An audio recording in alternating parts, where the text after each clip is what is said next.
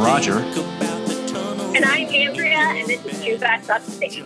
Well, as you can tell from the sound of our audio, at least one of us is on the road right now, driving somewhere. Andrea, do you want to talk a little bit about that?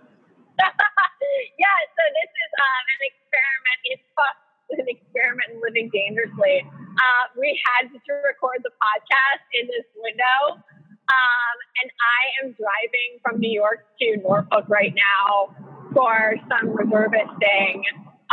So you hear the beautiful sounds of the New Jersey Turnpike. It's like it's a symphony. It's a symphony. I guess we should note that we'll both be on the road. You're on today. I will be on tomorrow, driving to Syracuse, where I will remain. It's a little bit of a one-way trip for me. So, but we know that it's definitely winter out there. So we hope that everybody is careful. We sure are going to try as well. I know that there's a winter storm coming upstate today, tomorrow, Wednesday. Andrea, every day is a winter storm compared to every day is a winter storm. Life south New York. Of And snow tires are awesome, guys. They really are. I checked them out. I had to see at the last storm. I had to drive through 5 inches of snow before the plow had come, and just like backed out of my driveway, and the wheels skipped. I was like, oh, this is lovely. Speaking, though, of upstate New York here, before we get going, Andrea, we should talk. A person said a thing about where we grew up and where we both currently live. Earlier this week, the President of the United States, Donald Trump, reiterated comments. I will fucking fight you if you insult upstate New York. He reiterated comments that he's made before because he doesn't like Andrew Cuomo. He said that people who live in upstate New York are being mistreated by the governor, and they should move to another state where they can find a good paying job. That's just stupid. It's just dumb. Everybody should move back to upstate New York. Yeah. So this, of course, burns a little bit of some social media flaming. All right, guys. The reason for population loss in upstate New York is a lot of like people aging and leaving because it's cold. Just come back to upstate New York. Upstate New York is great. That's why we live there. I just like the whole comments about people leaving upstate New York. You should just, besides the fact that you just insulted a very large part of the state who voted for him. It's also just like, what? How lazy can you be? Like, why should we just be like, oh, well, everything's going to be in cities, so screw everything that's not in the city. You have so many great examples of what Vermont is doing to encourage remote work. It looks like Massachusetts is looking to encourage remote work. There are a lot of innovative solutions to how to encourage people who might normally be a young professional living in an urban area to live in a place that's more rural or in a smaller city. Let's just get creative rather than throwing our hands up and saying, oh, well, we should just move. And let's also note that, I guess this goes without saying, but I'll say it anyway. Not everybody has a gold-plated escalator that they descend down. Moving costs money, and it's difficult. And if telling people to move If telling people to move to access economic opportunity is your economic development plan, you suck. I hate to put it so bluntly. I'll reserve the remainder of my comments. I've actually got an op-ed coming out tomorrow in the Auburn Citizen about how just out of touch Donald Trump is with the average American on this issue. But we'll just, I guess, leave it with, we moved back to upstate New York because we believe in it and we are willing to fight for it. And we hope that many of you will too. Definitely a tale of two states, but there are plenty of levers, programs, systems in place that make starting a business, living in central and upstate New York, as easy as any place else in the state. So quit giving us a bad rap, you son of a bitch. Okay, so with that. Isn't it great that you're not on active duty anymore? It's so wonderful, actually. Well, let's Let's talk about what we're eating or drinking today. Are we? I'm going to go ahead and not implicate you in a potential crime. I don't think you're drinking anything alcoholic. But what's your driving beverage of choice? I have a full Nalgene water, frankly. Although let me tell you, Dunkin' Donuts Thin Mint Cappuccino is amazing. That's not New Jersey water in that Nalgene, is it? No, it is not New Jersey water. It is New York water. Thank you very much. Okay. Just wanted to see if I had to get a medical appointment ready for you upon your arrival. Yeah, I'll make it. Roger, what about you? What are you eating or drinking this week? I'm basically eating packing tape right now. Like I mentioned, tomorrow I'm hopefully, weather permitting, making the drive up to Syracuse, where I will start living full time and working out of. So looking forward to that, and eating and drinking the full range of Middle Ages brewing, dinosaur barbecue, and all the like. So it should be awesome. Come find me. Andrew, you're driving, but tell us what's new with you. What is new with me? So I am on week 3 of a 3-week road show. I originally was planning to go home and sleep at home last night after drill. And then I realized that was just going to add 3 hours of driving total to my week. And with multiple 6-hour drives, I was like, no. So I've been doing I've been knocking out a bunch of my reserve requirements for the year. I've been in DC doing stuff for Service to School. And then today, I actually just went back to my K through 12 school, the Trinity School in New York City, to give a talk to the middle school there. So as many of our listeners know, I did not grow up upstate. I grew up in Manhattan. I came to New York State, upstate New York later. Well, my dad's from Buffalo. I went to summer camp in upstate New York, and I started really living there when my family moved up there full time when I was in college, and I really fell in love with it. So upstate New York for me has been very much part of my identity my entire adulthood. But I went back to my school to give a talk to the middle school about my service and what my service means to me, and how I went from, the 6th grade at Trinity writing historical fiction about women who fought in the Civil War to actually going and fighting in a war myself. It was amazing. I mean, middle school is a tough crowd to talk to because it's just such a wide range of ages. I mean, your 5th graders are literally children, and your 8th graders are young adults. And so the questions were kind of reflected that, but they were all really thoughtful. I mean, they wanted to know when I was the most scared, and had I touched guns, fired guns, and where I had been. And nobody asked it, but then I also said, hey, you probably wonder what all these ribbons mean, because I was in dress blues.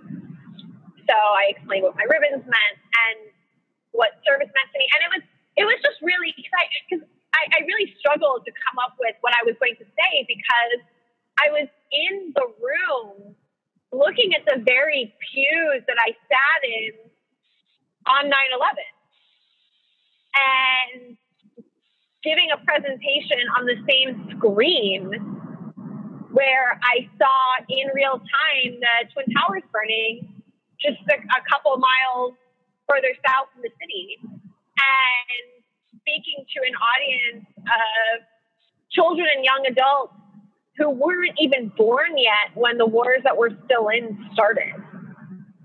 And it was, and this was a thing that was very interesting, is when I asked people to raise their hands to say, who in here has a parent or a sibling who served in the military? I mean, there were about a dozen hands that went up. And this is in a room of about 150 people. Yep. So that was more than I expected. And I think that's more than when I would have been a student there. It was, and also it was just great to see some of my former teachers. I was really blown away. I mean, just by 11-year-olds being so thoughtful and, so that was what I did today. That was really incredible. Yeah, that's awesome. And congratulations on that. I think it's very interesting to hear from especially younger people, kids and adults, what their preconceptions of military service are, because it gives us a little insight into the future of the civ-mil divide a little bit and how we can mend that a little bit better, I think. Yeah. And even better was, I had lunch in the cafeteria there, and one of my kindergarten teachers was still there, and she was there with her students, and I went and said hello, and it blew my mind that people remembered me by name and recognized me. But there were all these like little elementary school kids who were so excited to be like, oh, my brother's in the Air Force, or my dad's this, or my uncle's this. And they were like, what does this color, my ribbons meant. They were so excited. I really think that had that been me when I was that age, I would have been really scared. And when you're talking about like the civil military divide, there definitely is one. I mean, walking around in Manhattan in my uniform, I just get stared at because people never see it. But it didn't feel, but it was all very positive energy. And in thinking about how we overcome the civil military divide, which is very, very real, I think it's a great reminder to assume positive intent. Yeah, that's a good point. So, Roger, what else is new with you? Yeah, I know you're driving. On my end, besides obviously moving, this Saturday, February 16th, I'll be at Stout Beard Brewing Company, which is in the Westcott neighborhood of Syracuse, to officially launch a group I put together called Veterans Organize Central New York. Purpose, this really is to better connect national service veterans, so not just military vets, but Peace Corps, Teach for America, City Year, whoever else, their families and our friends in the area, better connect them so that we can provide sort of an interface for veterans to local organizing and advocacy work, and for the maybe non-veteran community organizers and activists to have a place to go to ask questions about, what can veterans provide? How do we best leverage strengths of these people moving back? Do we know who in our community is actively serving and who is leaving the service and considering coming back? And how do we reach out and touch those people and welcome them home? So obviously something very near and dear to my heart and close to the situation I'm at now. But we're having a launch party this Saturday. I'd love to see as many people who can come out as possible as we sort of grow the veteran space in our local advocacy and organizing movements. So very excited about that. We'll segue quickly over to sort of a couple of the topics that we wanted to talk about this week. A lot has gone on, a lot of good, a lot of tragedy in dealing with loss. But we'll start, Andrea, with something good, I think, and that is a child care bill that is at the top of your mind, right? Yes. So a major issue for veterans in accessing health care, particularly emergency care, mental health care, has been access to child care. And it does disproportionately affect women veterans, so it does impact both men and women. So there's been a pilot program in a couple of states and a couple of individual VA clinics where they were either providing child care or subsidizing child care for patients. That pilot was now formalized. A bill went to the House floor on Friday to expand that nationwide, and it passed 400 to 9.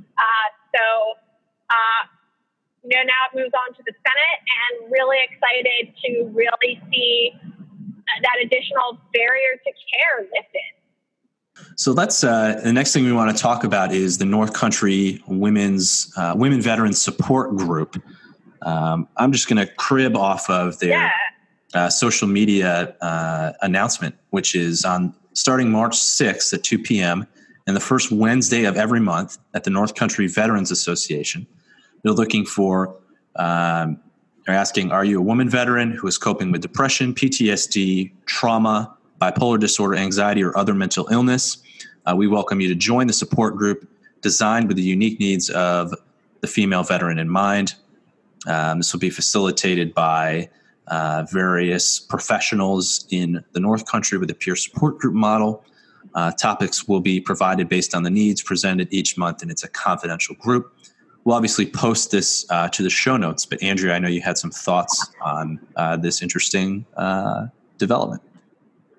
Yes. So if you are in the North Country and you are a woman veteran, and the group is geographically convenient for you because the North Country is a big swath of the state, I encourage you to go, even if you don't feel that you have any of the conditions they've listed. That's actually one of my frustrations with it. I appreciate that they want to have a group that's specifically for the mental health care needs of women veterans.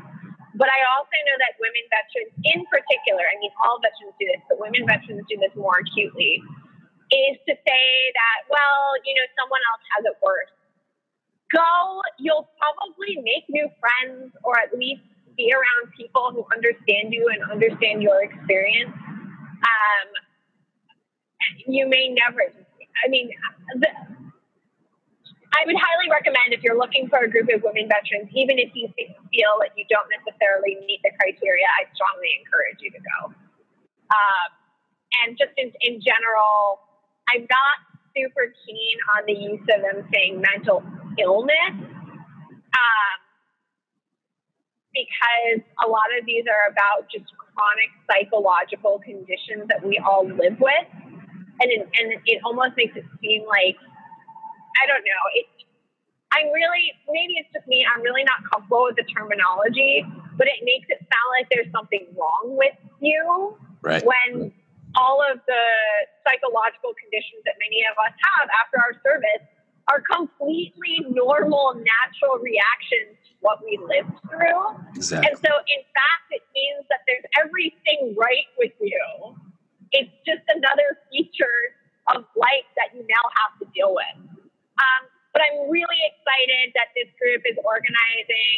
North Country is very underserved. So I'm so glad this is out there. New York State Veterans has been pushing this information out there. So again, if you're in the North Country and you're a woman veteran and you have time and can get there, make sure your snow tires are on and get there. Almost don't have to tell that to people in the North Country. It's sort of on. Oh, definitely 12 months of the year, right?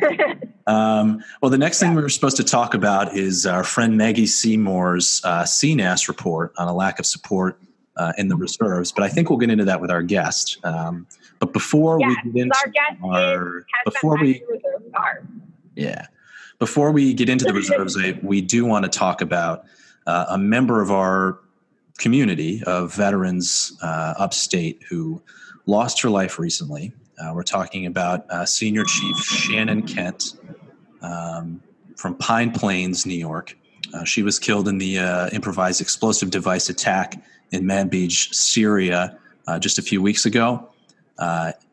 Hits home in a number of ways. Not only was she from Pine Plains, she also served with me. I was in her command. I didn't know her well, but had met her, and she is... I just thought of her as incredibly sharp, very competent, and clearly a leader of the sailors who served under her.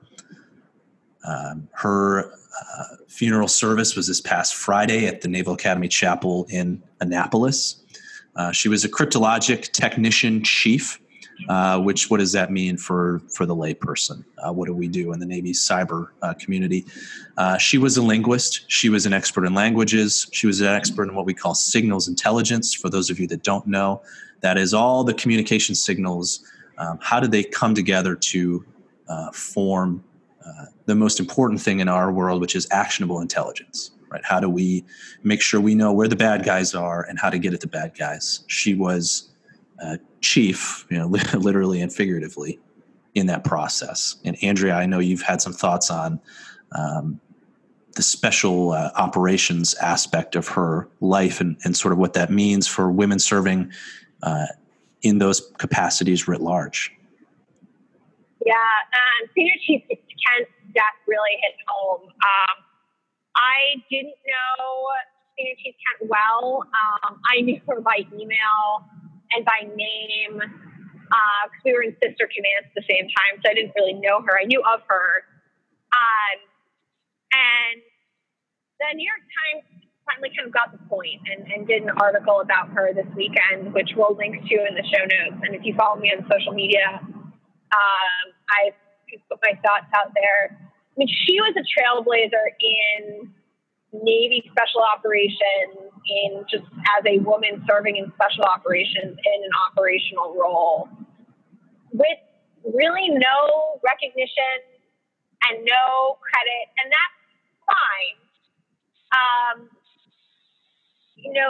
She was doing very well in her career, but I think it's really important to recognize the work people actually do. And whenever I've seen when Navy SEALs killed and male cryptologic technicians killed who've been serving in soft roles, I've seen there's a hashtag, long live the Brotherhood, and I'll see it used for them. And I didn't see that used for her. And people are like, well, she wasn't a SEAL. Like, no, she wasn't a man. And I think it's really important to recognize that so much of these wars have been fought on the backs and hard work of women like Senior Chief Kent, who were only recognized in death and aren't even recognized as operators in death. And the more I learn about what she did going back, I think her first special operations was like in 2007. I know I personally owe a lot of what I got to do in my career because she kicked ass 10 years earlier. Right. So I would say, long live the sisterhood. Yeah. And rest in power. Yeah, exactly. The last point I kind of want to make is both the bit of tragedy to this specific situation, to her specific situation, and the reminder that comes out of all of this. And that is that she should not have been in Syria on this deployment in the first place. I'll just crib a little bit out of the New York Times article. She, after a few operations overseas in the Middle East for the Spec Ops community, had decided that she wanted to become a clinical psychologist and treat veterans with post-traumatic stress disorder. She was an enlisted member at the time, so that meant that she had to become a Navy officer and spent 6 years studying and training. She was scheduled to go to the Navy's Officer Candidate School in Rhode Island last June and to begin her classes for her PhD this past fall. But she was diagnosed with thyroid cancer in 2016. Thankfully, she had an operation and removed the cancer. But because of an obscure rule and regulation that hasn't been updated in decades, she had a medical mark on her file and was not allowed to go to Officer Candidate School. Not allowed to go to Officer Candidate School, but still allowed to deploy to Syria, to this, what was probably a very dangerous mission, obviously. So she didn't give up, though. She didn't just accept her fate and move on. She realized how ridiculous it was and the fact that people after her would need a change in this regulation. So she pressed her case with her congressional representatives. And after she passed away, her husband followed up with that. And the Navy finally modified its rules to make it easier for enlisted service members who wish to become officers to petition for medical waivers. too little, too late. But the reminder out of that is that you can't stop fighting, right? The system, anytime you see a flawed rule anywhere, whether that's you're still in DOD, you're dealing with the VA or any other system, just, find ways to get at the problem and be loud. And Shannon certainly did not allow herself to be intimidated. She went right to Congress. And I think that's a lesson for all of us to take bold action when you see a wrong. Don't let it continue to be a wrong for other people. That's something that we've taken with us. I know, Andrea, you and I, that's the reason why we're here and we stay loud and hope to inspire other people to do the same. So are we ready to introduce our guest? Yes, ma'am. All right. So our guest this week is Malia Dumont, who is a U.S. Army veteran and reservist, and is the Chief of Staff at Bard College in Annandale-on-Hudson, New York. Roger, you have her bio in front of you. Do you want to read it? I got you. Malia Dumont is Chief of Staff at Bard College, where she also teaches in the Political Studies program. Prior to Bard, she was co-president and COO of Amur Equipment Finance, where she earned a Bronze Stevie Award for Female Executive of the Year from the American Business Association. Malia has spent most of her career in national security, serving most recently as Director of Strategy in the Office of the Undersecretary of Defense for Policy, where she managed the intelligence, futures, and strategic risk portfolios, sat on the sub-IPC that drafted the President's intelligence priorities, served as lead DoD contact on coordinating the 2014 National Security Strategy, and consulted with the State Department on the Quadrennial Diplomacy and Development Review. Prior to that, she worked on Homeland Defense Policy as lead coordinator for the Fort Hood Follow-On Review and Afghanistan-related Special Operations Policy in the Office of the Secretary of Defense and on the Joint Staff. She has also covered Afghanistan intelligence issues as an Army Reserve officer on deployment in Kabul, where she was senior analyst in the Joint Intelligence Operations Center, and at NATO SHAPE, where she was senior Afghanistan analyst. Malia began her career as a China specialist at Harvard's Kennedy School of Government, which is awesome because that's also where I got a brief grad degree, where she managed the school's China Initiative, a comprehensive program of executive training, fellowships, and conferences for senior Chinese military and government officials. She also spent several years analyzing Chinese military strength and doctrine at the CNA Corporation. She's also worked in China as an English teacher, a news editor at a provincial TV station, and in the defense attaché office in the American Embassy in Beijing. In addition to Mandarin, she's also fluent in French and Spanish. She's got degrees from Bard and Harvard University and is also a graduate of the Johns Hopkins Nanjing program. She's on the Military Advisory Council for the Arts in the Armed Forces, serves on the board of the World Affairs Council Mid-Hudson Valley chapter, and is a member of the New York 19th Congressional District Veterans Advisory Committee. Malia, welcome to Two Vets Upstate, and thanks so much for being here. Thank you very much for inviting me. I'm pleased to be with you. Can you tell us a little bit about what started your public service career? Was there a moment that made you think this is something that I want to do, or how did that happen for you? I think I didn't articulate it necessarily as public service until I was actually into it already. But I knew from a very young age that I was just interested in the way the world works. I was in kindergarten. From a very early age, I was involved in understanding sort of the dynamics of the world. And I knew I wanted a career that was going to help shape those. And so it turns out that that's in public service.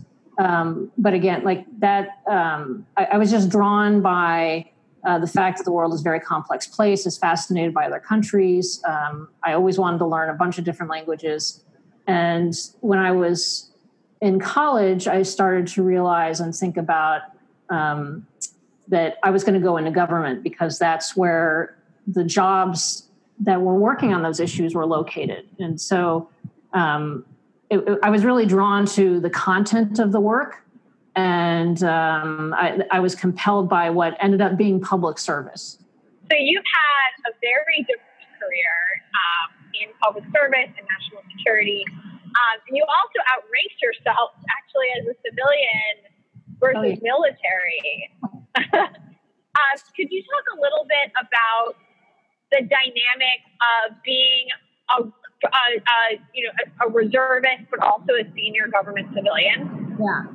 So that's a really great question. That was fascinating, actually, because for most of my military career, I enlisted in 1999. For most of my military career, there wasn't much overlap at all. It wasn't an issue. I was glad to be doing the intel stuff.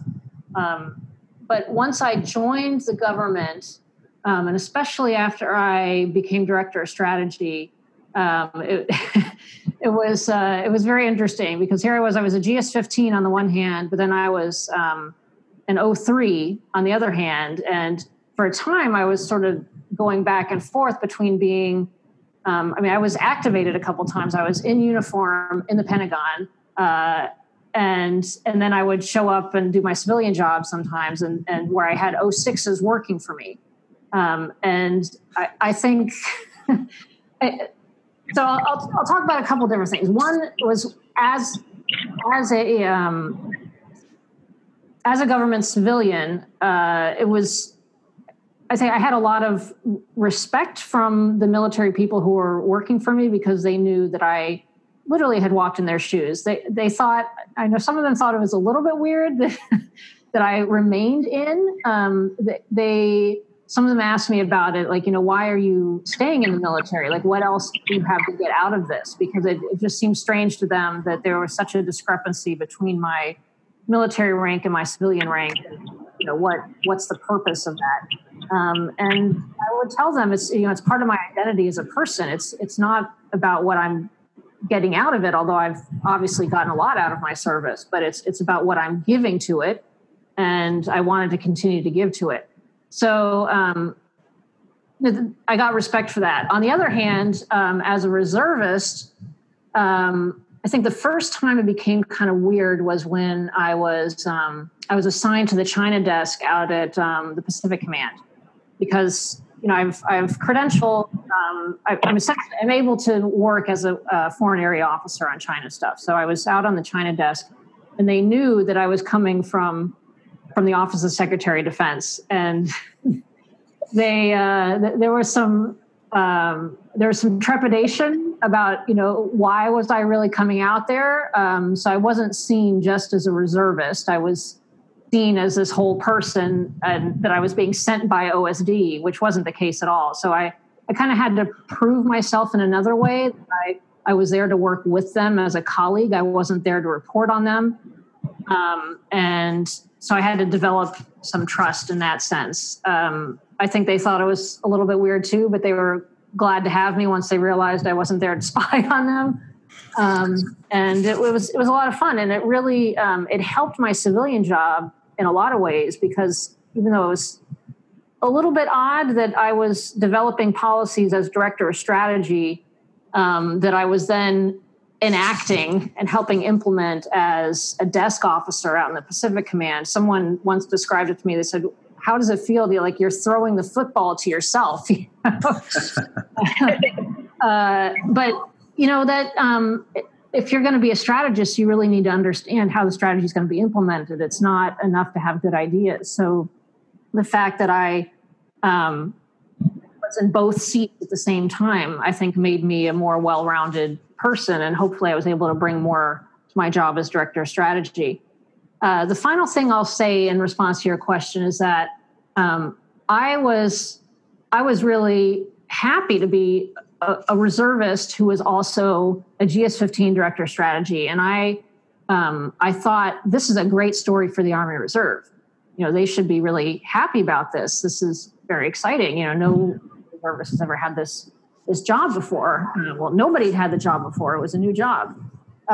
So I got in touch with the folks who manage the strategy specialization in the Army, which if you're going to get that MOS, you have to go through a year-long course at the Army War College.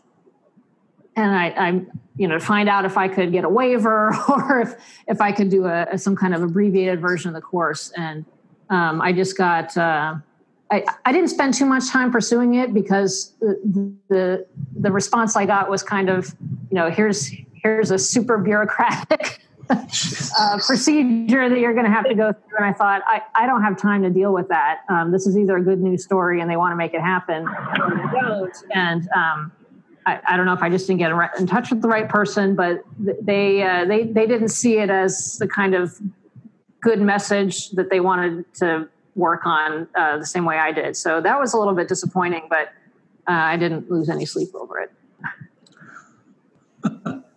Yeah, the subspecialty codes seem to be a bit divorced from the actual people with specialty in the field. Sometimes it's fascinating. Right. I did follow up with them once, so I didn't want to be snarky, but I just kind of wanted to lay it out. I'm like, okay, so you're telling me like I'm the director of strategy in the Office of Secretary of Defense, and I want to get strategy specialization as an Army reservist, and is there a way for me to do that? And they didn't have a creative way to think about it. And that's not their fault. That's a symptom of the larger institution that there's just that there isn't. It's hard to be creative and innovative when you have so much bureaucracy. Right. I think we call that bureaucratic inertia working against us. I wanted to ask you about the decision to join the Army Reserves as opposed to any of the other services. And to ask if you had any history of family or friends who had served in any of the armed forces and how that led to your decision to join the Army Reserves. Well, I definitely don't come from a military family. I didn't even find out until after I joined that a couple of my uncles had been in the Army. It's just not something that is really part of our family identity. And my dad was in Navy ROTC for like a semester in college, but then he had some eyesight issues or something and couldn't continue. So it wasn't connected to anything family for me. It was really this feeling that got stronger as I continued with my studies of national security, that it's not enough for me to study this stuff, that I really felt, I guess the best way to describe it is a calling to go into this kind of service. And I talked about it on and off with my family that I was interested in this, and I'm not sure they thought I was serious because they had no real frame of reference because it's not part of my family story. And some of my friends are like, well, there's a lot of ways you can serve your country. It doesn't have to be in the military. But for me, by personality, I'm a very sort of duty-driven person. And I really felt like I needed to actively support this system that with all its flaws, we all know it's not perfect, it's still the best thing out there, our democratic system. And I felt particularly strong about that after I spent time living in China, which obviously is not the same kind of system. And so living in that country, seeing what state control of the media looks like, seeing what it means to live under communism, and then working in the American embassy there, working at the Defense Attaché office side by side with some of the finest officers and enlisted you'll ever find in the U.S. military. It really showed me that this is a career where it's very honorable and you're supporting things that are important to me. I've always thought of myself as a patriot, and so that's what drove me towards joining the military. The Army in particular, I wasn't ever really interested in the Air Force. I thought about the Navy, but then when I looked into it more, I realized the Army actually has the sort of the oldest and most well-established foreign area officer program. And since I was in China, working with the U.S. military in China, when I started seriously thinking about this, I was, leaning in the direction of something that would give me those kind of opportunities going. So once I learned more about the Foreign Area Officer Program, on a number of occasions, I've been able to fill Foreign Area Officer billets, even though I don't have the specific designation, because I have I have the language, I have the defense language proficiency test scores, I have the education level. I haven't been through the training program, but I spent several years at the CNA Corporation studying Chinese military doctrine. So I'm as much of an expert on this as anyone who's been through the FAO program. So fortunately, the folks who work the desks recognize that. And so I've been able to do some FAO work, even though I'm not technically a FAO. So you are a recent transplant to upstate New York. What has been one of your favorite aspects of moving? And you just bought a house too. So what is one of your favorite aspects of becoming an upstater? So as you know, I went to school here. The first time I came to the Hudson Valley was in the early 90s when I came to study as an undergraduate. And I loved it from the first moment I set foot on campus. I just thought it was one of the most beautiful places I'd ever been. I didn't have a car, and so I didn't really get to know the larger Hudson Valley. I was basically sequestered on campus all the time. But I always wanted to come back. And so I was really happy when I got this job as chief of staff at Bard. And one of the most exciting things about it has been exploring the Hudson Valley more. And it's even more interesting, more beautiful than I remembered. So I think some of the most interesting things for me have been exploring Kingston in particular. I had no idea it had so much history. I just didn't go there when I was an undergraduate. And all the outdoor stuff that's available to you here. I like skiing, I like hiking. And I do have to say, since I've spent all my adult life in some of the most expensive metropolitan areas in the United States, buying a house here was a really nice relief. I moved here from living in New York City, where the mortgage I'm paying now on my new house wouldn't even cover half of the rent for my little 1-bedroom apartment in Manhattan. So it's nice to be in this community for a number of reasons. I think it's always nice to get a set of fresh eyes on the issues that we face in upstate New York, the Hudson Valley in particular. From your perspective, what are some of the biggest issues you see veterans in the sort of broader Hudson Valley and upstate communities? Well, I'm not sure I've been here long enough to become well enough acquainted with the veterans community to have a really good comprehensive answer to that question. But some of the thoughts that have been swirling around I think there are a number of different veterans communities, and this area is it's rural enough and also sort of dispersed enough. I'm not sure all the veterans communities are connected as well as they could be. So there are veterans from older wars who tend to belong to VFWs and other organizations like that. But there are a lot of younger veterans too. And where are they going? Who are they? Where are they? They're not joining the same organizations. And that to me is an issue, because that's young talent, but that's also people that potentially have some issues that need to be resolved, and their voices aren't really part of the conversations. So I'm interested in trying to forge some of those connections. I recently just I renewed my membership, which had lapsed in the American Legion. I was never really an active member, but I joined a couple years ago because they have a really cool post in Alexandria, Virginia, which is where I was living before, in a very historic building. So I was part of that for a while, but then I let it lapse. And then just recently I was trying to figure out, how do I become more connected to this veterans community in Kingston, which is where I live now. And it's all through these other organizations. To be part of the Kingston veterans community, you have to be a member of the American Legion or the VFW or something like that. So I rejoined, and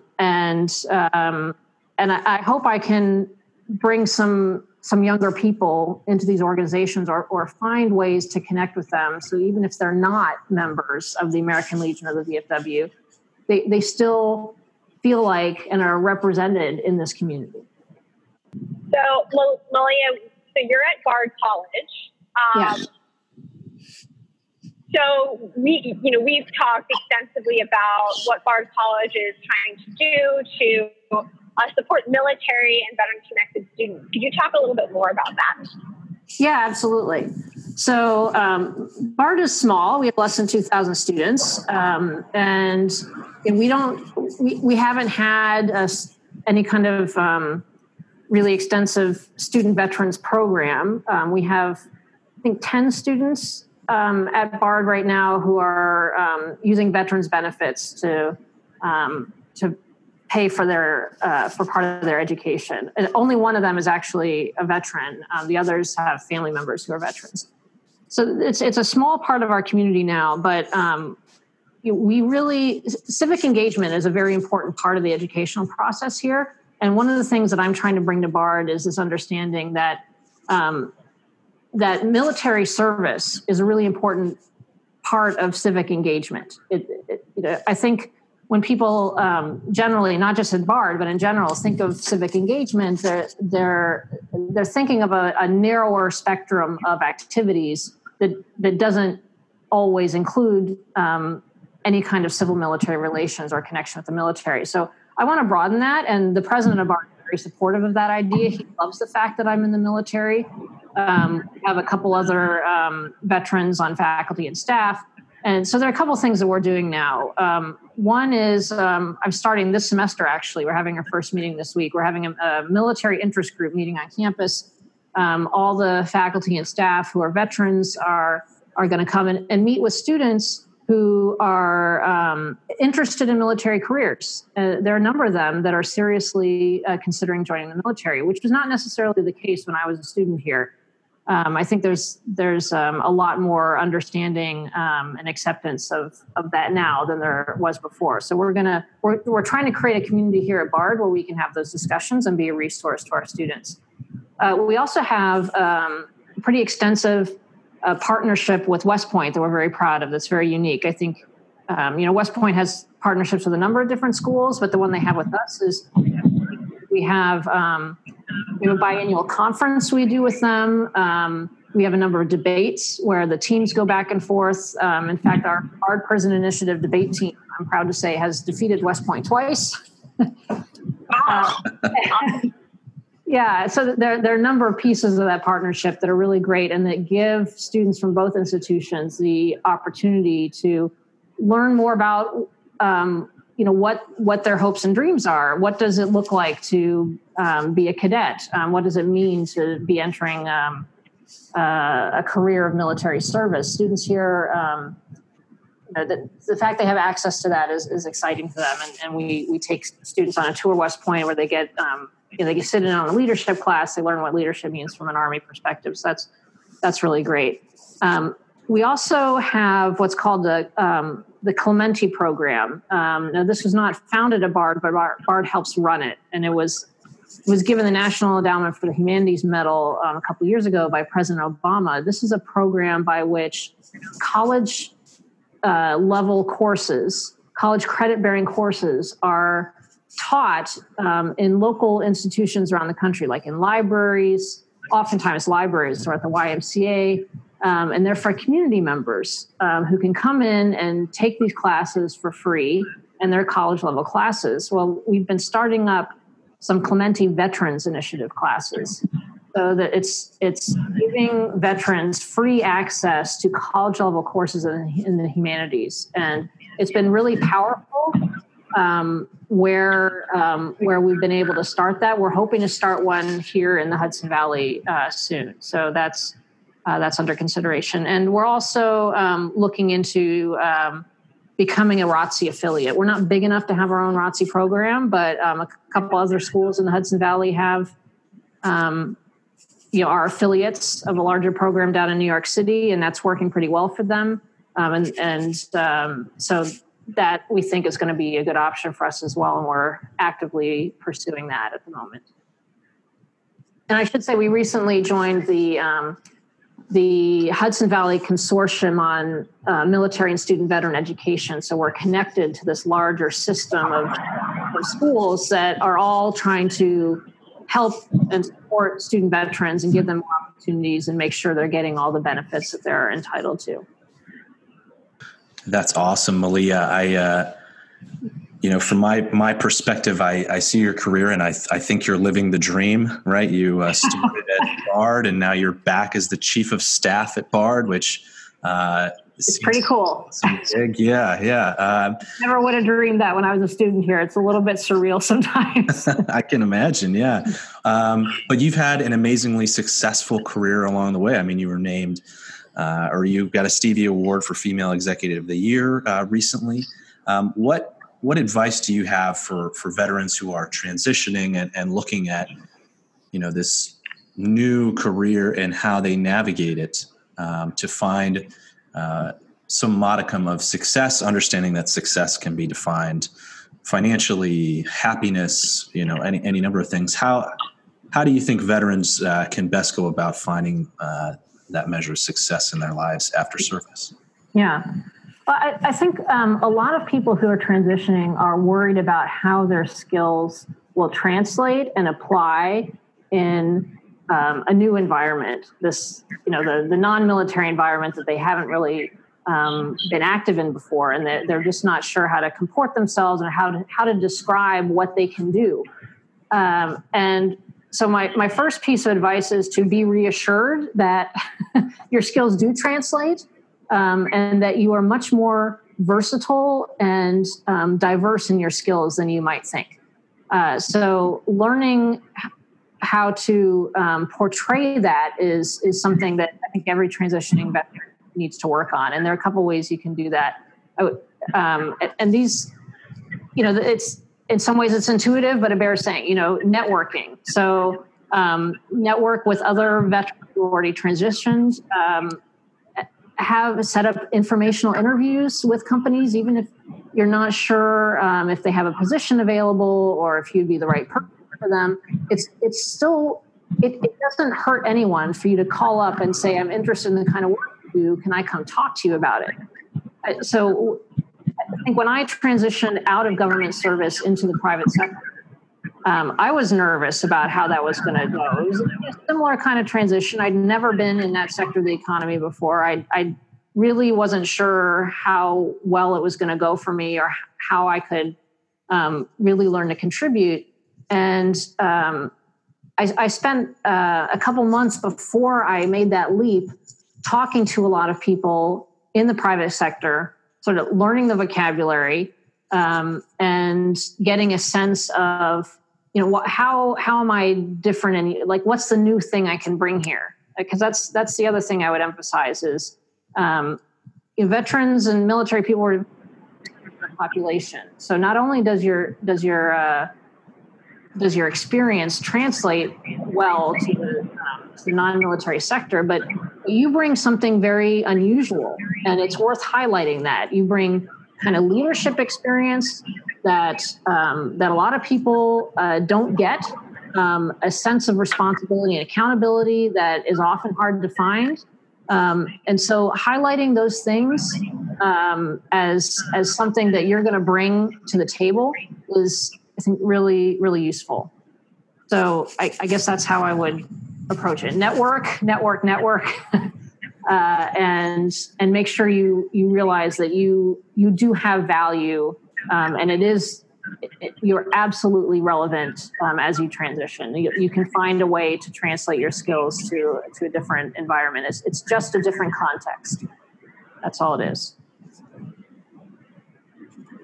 So, Malia, I get to ask the last question.